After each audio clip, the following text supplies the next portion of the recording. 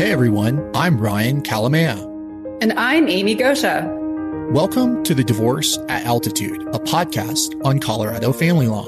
Divorce is not easy. It really sucks. Trust me, I know. Besides being an experienced divorce attorney, I'm also a divorce client. Whether you are someone considering divorce or a fellow family law attorney, listen in for weekly tips and insight into topics related to divorce, co-parenting, and separation in Colorado.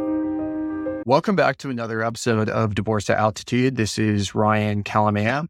This week, we're going to have a little bit different episode. We're going to be joined by our senior associate with our firm, Kalamea Gosha, Elizabeth Rose Hardman. We've had her on a podcast before talking about premarital agreements. This one is going to take a little bit different approach. We're going to find out a little bit more about what makes Elizabeth tick and who she is for any attorney or person out there. So it's going to be a little bit more of a background and biography on Elizabeth. So with that in mind, Elizabeth, welcome to the show. Can you tell people just a little bit about your background, and we'll kind of dig into various aspects, but for listeners that don't know who you are, who is Elizabeth Rose Hardman? I became an attorney in 2017. I started off in the public defender's office up in Weld County in Greeley, and I stayed there for a couple of years. I handled a large number of misdemeanor criminal matters for adults, and then had the opportunity to go to juvenile court, which has always been a passion of mine. So I spent a good amount of time in that realm. I have slowly segued into also handling some family law cases, and I'm sure I'll talk a little bit more about that, but that's my background legally speaking. Personally, I am originally from Eagle River, Alaska. I love the outdoors, the scenery there. It is just beautiful. And I made my way to Colorado for law school and met my husband. And now we live here in the Denver metro area. And for listeners, Elizabeth is very humble in how she presents herself. We have had 2, at the time of this recording, annual retreats that Elizabeth has participated. She's been with our firm for much longer than that, but our retreats were interrupted with COVID. But last year, we had an axe throwing contest, and Elizabeth just shocked everyone, but it shouldn't have been a shock at her axe throwing skills. And then this year, Elizabeth, you came out of nowhere with some insane golf at Top Golf. I believe you were the number 1 player throughout the whole firm. It was a surprise to me too, actually. I have played a bit of golf more for fun growing up with my family and then into adulthood, but I was having a great day.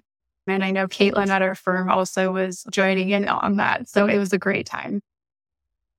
Yeah. So Elizabeth, let's go back to you going to law school. You mentioned you came to Colorado for law school. What motivated you from Alaska growing up there to go to law school specifically in Colorado? And why did you go to law school in the first place? I actually became involved in a problem-solving court in Anchorage called Anchorage Youth Court when I was in middle school. And I really, really loved it. And so the way that the Anchorage Youth Court worked is it was teens and the community would sign up and would effectively act as the defense attorneys, sometimes the prosecuting attorneys, and then the judges. So we would have 3 panel judges for diversion. I guess the diversionary program really for juveniles.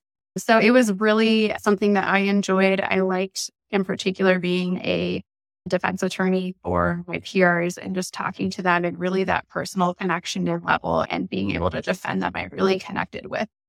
And that carried me all the way to law school.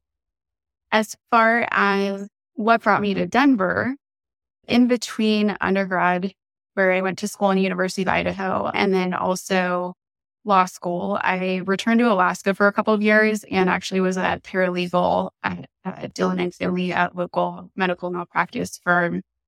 And I had taken a work trip to Denver and just liked the area. I like that you have mountains which is hard to find coming from Alaska. So I thought it was a great way for me to come to a new state, keep some of my old roots. And on top of that, DU had a really great program for clinical work where you can actually act as a student attorney in the courtroom and get that first chance at hands-on experience, which I really benefited from.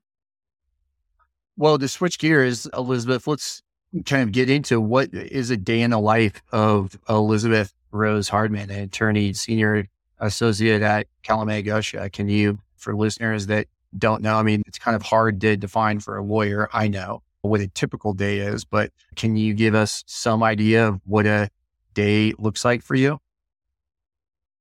It was very hard to define. I think it really depends on the day. Some days I spend quite a amount of time in court handling cases, whether they're plea agreements. I might be negotiating with the DA, reviewing discovery, and all of this in regard to criminal cases, of course. For family law, I spend a lot of time speaking with my clients, trying to figure out how to resolve their cases in a positive way. And a lot of the legal field in general is putting out fires that seem to happen on a kind of an ongoing basis, right? There's in particular in family law, you aren't so confined to a set schedule. So issues can really arise at any point in time, and you need to be ready to jump on them when they do. And I shouldn't call you a token night owl, but you are generally, known in the firm as the night owl. So you do work not most of the time, but you do tend to work a little bit on the later side, right? Yes, I do like working at night. I don't know what it is, probably because it's quiet and it feels like there's not much activity around. So I can really dig in, especially in those research and writing projects that I need to do. It's really prime time for me.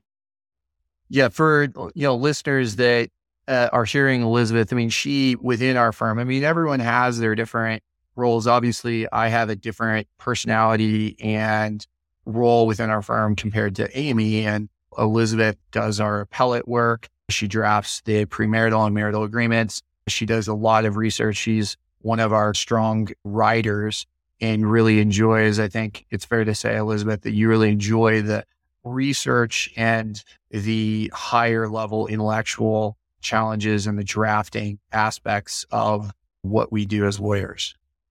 Absolutely true. As you can imagine, with the law that's created, you can almost always find a situation that doesn't squarely fall within the law that's created. And so it's really interesting to figure out, okay, well, how should you solve this unique problem? How does this situation for your client differ from what the court was contemplating in this other case? And what's fair here for your client?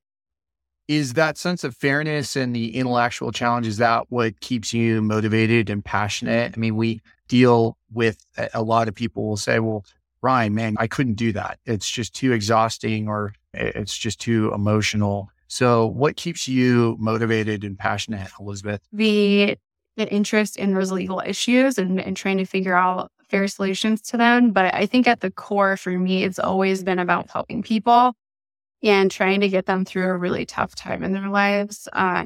It can be really hard and really sad. And so I think just trying to be almost like a rock for your clients who need someone to just protect their interests and help guide them in the right direction. Now, you mentioned you do criminal defense within our firm on the Front Range, as well as some cases up in the mountains. Can you give, if Eric Wolf, our hypothetical divorce client, if Eric Wolf gets pulled over for a DUI or has some sort of domestic dispute, what is there a tip or piece of advice that you have for Eric if he's going through a criminal case? Yes, I could give a lot of advice on that, of course, but first and foremost, the number one piece of advice I would give is not to speak about what may or may not have happened in your case to law enforcement. And that can be really tough, especially for people who haven't been through the criminal justice system before. They want to explain themselves and explain that they aren't a bad person. And unfortunately, it can get them into hot water when they might say something that can cause more issues for them. in the legal process. So first and foremost, just you can politely decline not to speak to the police until you have an attorney, and then immediately get an attorney involved. That's always going to be number one.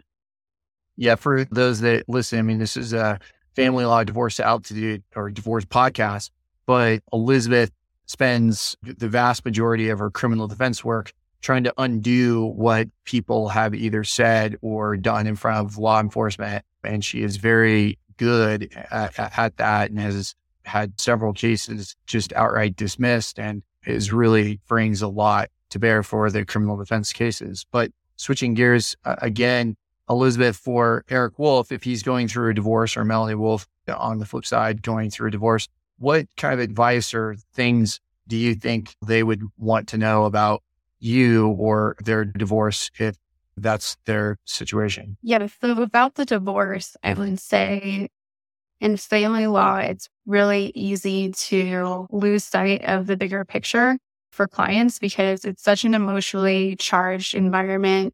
You're going through such a rough time with your spouse that it can be hard, for example, if you have children, to really be thinking about, is this parenting plan schedule that I'm trying to enter into or trying to advocate for, is this really about what's convenient for me? Or is this what's in the children's best interest? Is this how they're developmentally going to be in the best position possible? So that's a huge one. And same thing or similar when you're talking about a more financially driven case where the focus really should not be on fighting every little issue that comes up in the case because you're upset, but really taking a step back and saying, okay, what's the pro of fighting this? What's the con of it? How can we easily resolve this and minimize the financial and emotional damage? Well, let's wrap things up, Elizabeth, and talk about future challenges and opportunities.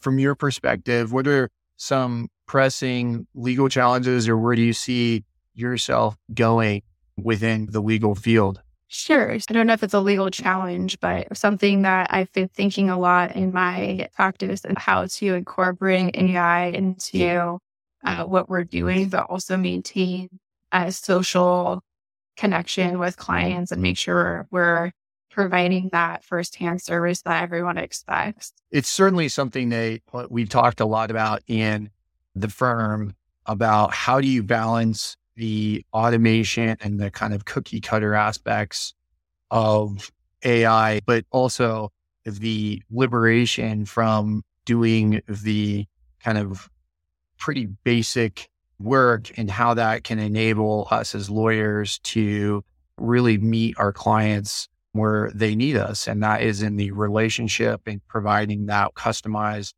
high level legal guidance through very difficult times. So I completely agree with you, Elizabeth. And I know that you have developed some very deep relationships with clients. You mentioned about going through difficult times and helping people. And I know you've helped a lot of people for our firm and will continue to do so in the future. And certainly AI is going to be part of that journey with you and a client. Well, hopefully listeners have a much better idea of Elizabeth Rose Hardman.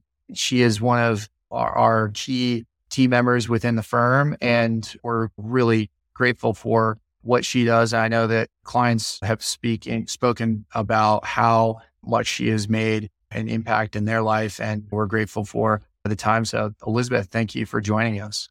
Thank you so much for having me. Till next time, this is Ryan Calamea for Divorce at Altitude, signing off. Hey everyone, this is Ryan again. Thank you for joining us on Divorce at Altitude. If you found our tips, insight, or discussion helpful, please tell a friend about this podcast. For show notes, additional resources, or links mentioned on today's episode, visit divorceataltitude.com. Follow us on Apple Podcasts, Spotify, or wherever you listen in. Many of our episodes are also posted on YouTube. You can also find Amy and me at calamea.law or 970-315-2365. That's KALAMAYA.law.